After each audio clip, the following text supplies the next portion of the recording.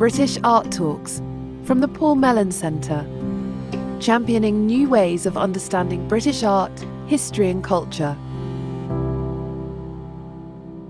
Welcome to episode 3 of the autumn series of British Art Talks. I'm Anna Reid, Head of Research at the Paul Mellon Centre. Ryan Gander was born in Chester in 1976. In 2017, he was awarded an OBE for his services to contemporary arts. His inventive, shape-shifting works materialise in many different forms, ranging from sculpture and writing to architecture, painting and performance. Ryan's engagement with art histories is not without mischief. In his 2006 work, A Future Lorem Ipsum, Gander invented a palindromic word, mitim, designed to be inserted, uncommented on, into newspapers, magazines, crosswords or everyday speech, and meaning a mythical word newly introduced into history as if it had always been there.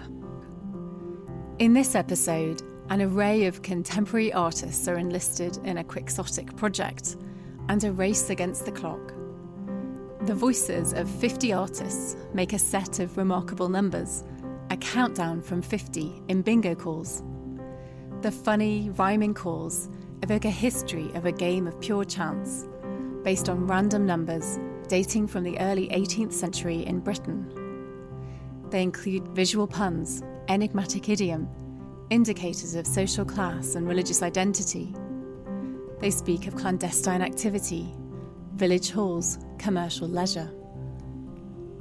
First, a story, part of a beat poem narrated by Ryan as author to his daughter, Penny, in a disarming and semi-autobiographical form. A history of the artist navigating, inventing, transforming, ludic in time.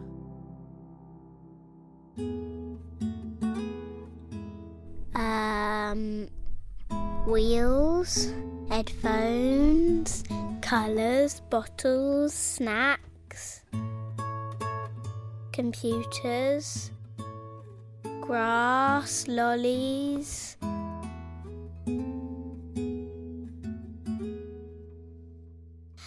Can you tell me a story?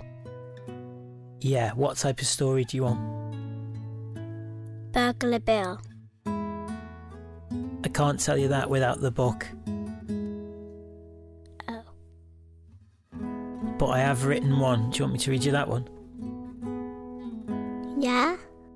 Do you know why we're here? No. We're here because I'm going to read something that I wrote. It's a bit like a story, and it's for people to listen to on their headphones, like on the radio. What do you think?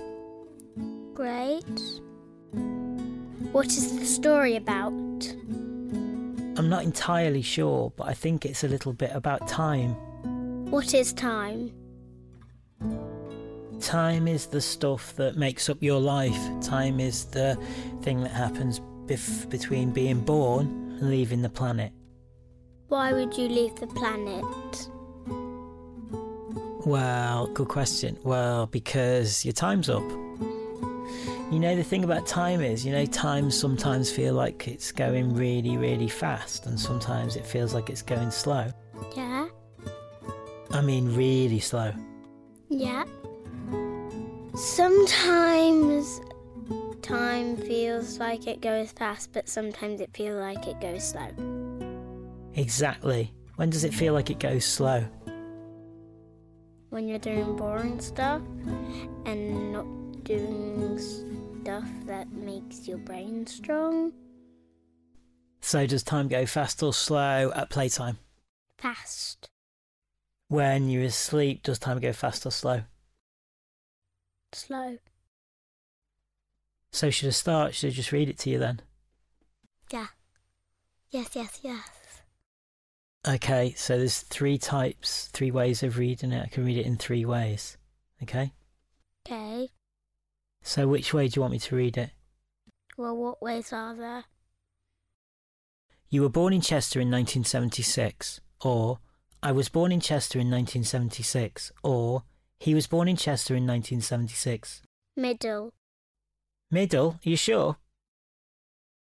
The middle one, the second one you read. The one that goes, he was born in Chester? Yeah. He was born in Chester. That one, yeah? I don't know what that one is. That one. Yeah. Okay, ready? Mm-hmm. He was born in Chester in 1976. And there's some things in it called footnotes. You know what footnotes are? Do you want to read them out? Do you know what a footnote is? No. What's a footnote? A footnote is when there's extra information that's attached to the text, but it's at the bottom of the page. So there's usually a little number. It says number 1, and then it says a little bit more information. So you can read them, yeah? Okay. Okay. Mm-hmm. Footnote 1, footnote 2, footnote 3, footnote 4. I don't know what footnote 1 is. Okay, do you ever use footnotes at school? Yeah. Exactly. Should I read you the story now? Okay, here we go. He was born in Chester in 1976. Footnote 1. Artist biography. Dad, stop there. Is this story about you? Could be. Not the reality of me, but it could be me. Could be anyone. He realises early on that some people will be blessed, others will suffer. Footnote 2. Alvin Toffler, Future Shock, 1970. And that his agency is not subjective. He didn't walk through a wall to get here today. He came through a door. Footnote 3. James Williams. Notes taken by the artist during a lecture at Princeton University, 2019. Why did he come through a door? 'Cause only ghosts can walk through walls. Mm-hmm. I think it means that we all think we have free choice, but even choice has restrictions. He knows that the world is not within his control, and so he begins to search for positive fictions to live inside. There is a moment as a teenager where he gains a fascination in the value of things. Footnote 4. I began to save money to buy a BMW, becoming motivated by money. But especially in the value of non-physical things. Those immaterial things. Spirits, gods, boundaries, tribes, laws, myths, flags, money, and corporations. Why is it gods? God is not physical, he's not real, he's imaginary, so you use your daydreaming to imagine him. What other things are not real? Dragons? Dinosaurs were real a long time ago. So dragons, unicorns, and things like ghosts, and snakes are real. But some snakes, like with horns, aren't real. Or guinea pigs with horns. If these things have a physical element, it is little more than a piece of cloth or paper or a small chunk of earth. It is in their immaterial aspect which we dream up and project onto the physical world, where their power and importance lies. Footnote 5. John Higgs. The future starts here. Adventures in the 21st Century, 2019. Why is it we dream? Because if things aren't real, then you dream to imagine. Mm. To imagine what they represent. Mm. Is using your imagination, and imagination is the same as daydreaming. Mm. So basically, like, you could daydream. So maybe if I was awake and I thought about a lizard with a horn sneaking up to me and grabbing me and eating me, and I thought about that in the middle of the day, would that be a daydream? Yeah, daydreaming's pretty good for you, innit? As he enters high school, he becomes obsessed with semiotic natural signs. The study of them becomes his hobby. The way some rich people try to look poor, while some poor people try to look rich. He is intrigued by the way values are relative. The way one could be little rich in America, but with the same amount of capital, be big rich in Britain. Footnote 6. Big rich, little rich concept taught by Nicholas Logsdale. He starts to research early on about the sociology of absolute and relative poverty, as well as breadline Britain and necessities, comforts and luxuries. He reads Talcott Parsons, Max Weber and Emile Durkheim. Footnote 7. A-level sociology taught by Ann Turner at Bishop's High School in Chester, Cheshire, UK. He tries to find the notion of excess in everything. Footnote 8. Incidentally, it would take 4 Earths, or to be precise, 3.9 Earths, to sustain a population of 7 billion at current American levels of consumption. Dad, stop there a minute. What is excess? Excess is when you have more than you need. So, like, if I was really rich and I demanded for more? Yeah, basically. I was the queen and I demanded for more. Would that be excess? Yeah. What have you got that's excess, Penny? I've got more Lego friend boxes than I need because I've got 5. How many do you need? 4. Annually, he wonders if he will outlive Overshoot Day. Footnote 9. 22nd of August 2020, Earth Overshoot Day, marks the date when humanity's demand for ecological resources and services in a given year exceeds what Earth can regenerate in that year. Why outlive Overshoot Day? Overshoot Day is the day... Where they shoot, like a world war? It's the day in the world where we use more in the world than the world's got. So, like, we go out to space and find more toys and then bring them into the world? When we run out, that's Overshoot Day. We run out of stuff on Overshoot Day? Yeah, basically. Why? Because we're all greedy. Why are we greedy? Because we think more is, yeah, better or makes us happier, something like that. Why happier? I don't know, because we're only human, I guess. What makes you happy? Toys and playing and school. Okay. Overshoot Day soon replaces his birthday as a marker. In his early 20s, he moves to Amsterdam. A friend anecdotally tells him at a party that at his current rate of reading, he will only manage 80 more books before he dies. Why is it so sad? Why? It's not sad. Do you think it's sad? Sort of. Because he dies. Yeah, that bit's a bit sad. That's the thing about running out, innit? That at his current rate of reading, he will only manage 80 more books before he dies. He's taken drugs, and so this has a profound effect on him. Footnote 10. Shariat Nishat. Wait a minute, what are drugs?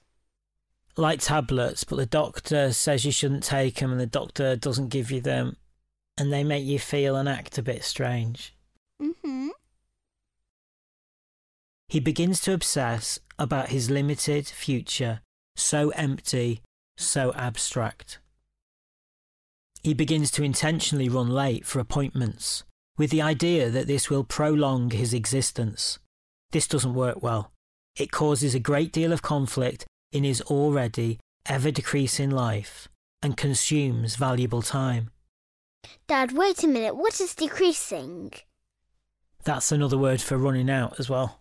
So, like, I'm running out of food, I'm running out of water, I'm running out of stuff, I'm running out of technology, I'm running out of speakers, I'm running out of ceiling, I'm running out of grass, I'm running out of plants. So, like, that you don't have anything anymore. They're almost disappeared. So, like, I've only got 2 pieces of food left. Okay, do you want me to carry on? Okay, carry on. He realises that he only ever commits new experiences to memory, which seems to slow time, to stretch time, and so he executes a plan to relocate to a different city every single year on Overshoot Day. He aims for large cities and always tries to find temporary accommodation in the most densely populated areas, in a hope to increase his experience to time ratio. This prevents him from making strong bonds with people. His inability to settle down means he doesn't have a family. He is alone. He is running for time, chasing a worry. Hashtag pre-worry is a distant memory. Footnote 11. You can search for this. It's a hashtag. He is running on time all the time, a fuel as exhaustible as the charms of Gaia philosophy. His obsessions become his insecurity blanket of deceit. He begins to avoid mirrors. In his apartment, he covers all the reflective surfaces with bed sheets. He fears watching himself grow old. On occasion, when he does see his reflection, a strange intermittent form of prosopagnosia takes hold. What's prosopagnosia? It's a disease where you can't remember people's faces, so everyone looks new to you every time you see them. So that means, like, I'm a random person now. Yeah, that's exactly it, that's right. So if I had it and I looked at you, and then I think I was just sitting in a room with a stranger. Yeah, weird idea, innit? A strange intermittent form of prosopagnosia takes hold. He deletes Instagram from his phone as he can't stand the idea that the stories just run out and that he might miss one. He's in such a hurry he begins to put himself at increased risk. When conversing, he begins to miss the words at the end of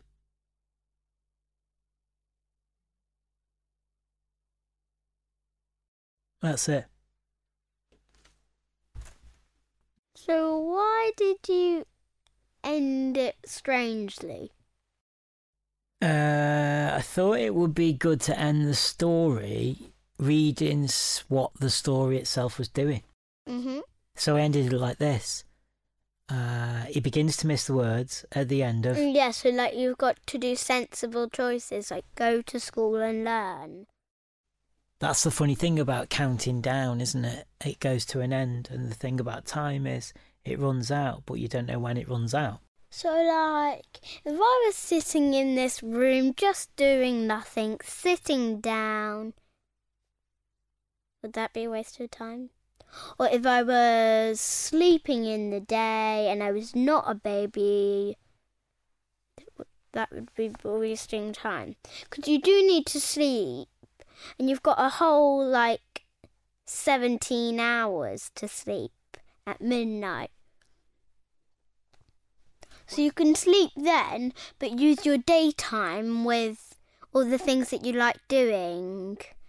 Like gymnastics or drawing or karate or origami. Are you scared the story's a bit boring for people? Yeah, I'm always scared of everything that I do. Did you want to be a writer instead of an artist? I want to be everything. That's my biggest problem. What do you want to be? I don't know. I don't know what I want to be. Actually, I've got a gymnast teacher. That's a good idea. Hey, I've just thought of something. Bedtime. So you actually are doing something at bedtime. You're using your time of sleeping. Yeah, time is everywhere. Everyone's dealing with time in time, aren't they? Mhm. You know, when I use the word time the most, is negative or bad. Mm. Like, I'm running out of time, I don't have enough time, I wish I had more time. Or if you actually get on and do it, you have enough time. Okay, because the story is about time running out, Mhm. or a person actually worrying about time running out all the time. Mhm. I also thought it would be nice to ask 50 artists, British artists, British artists. to count down British. backwards. Do you know why they're going to count down backwards? No. Why do you think? Maybe... I don't know. Well, because when you count down backwards, it shows that time's going to run out. Mhm. Can you think of any examples when you count down or you count out loud in your life? I count out live when I play hide and seek, and when I'm counting on a number string, and when I'm counting on cards or stuff like that. Do you ever count backwards? Sometimes. Can you count backwards from 10 now? 10, 9, 8, 7, 6, 5, 4, 3, 2, 1, 0. So it's like in hide and seek when you count backwards or forwards, so like 1, 2, 3, 4, 5, 6, 7, 8. That shows that your time is running out for hiding. Okay, mate, should we go home? Okay. Come on, it's tea time. Have we had lunch? Yeah, we've had lunch. Do you want to hear the countdown? The bingo calls? Mhm. Okay, here goes. 50, half a century. PC 49. It's almost too late. Number 48.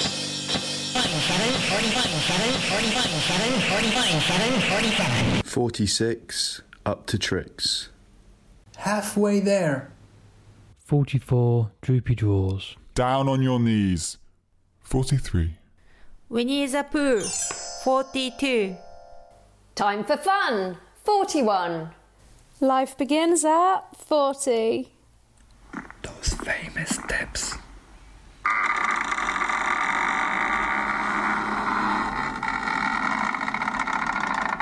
39. 38. Christmas cake. More than 11. 37. 3 dozen. 36. Jump and jive. 35. Ask for more. 34. All the threes. 33. Eve Klein Blue. 32. Get up and run. 31. Number 30. Dirty Gertie. 29. Rise and shine. In a state. Overweight. Gateway to heaven. 27. Pick a mix. 26. 25. Duck and dive.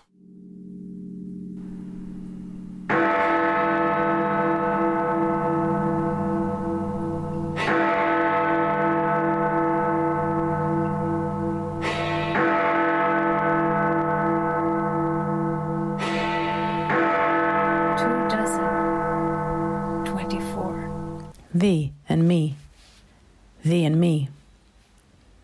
2 little ducks. 22.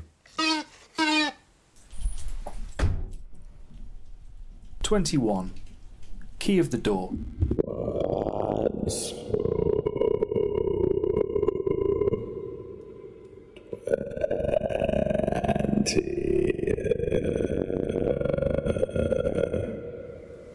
19. Goodbye teens.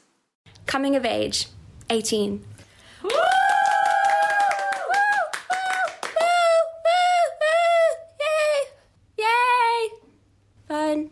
The Dancing Queen, 17. Sweet 16. I've never been kissed. Young and keen, 15. Valentine's Day. Number 14. Unlucky for some. 13. 1 dozen. Legs 11. Bojo's Den. Number 10. Number 9. Doctor's orders. 8. Garden Gate. 7. Lucky 7. Tom Mix number 6. It said Tom Mix number 6. Tom Mix number 6. It said Tom Mix number 6. Tom Mix number 6. It said Tom Mix number 6. I'll just keep going. Number 6. Man Alive, number 5. Knock at the door, number 4. Cup of tea? One Little Duck. He actually went from my only to my only. Number 1.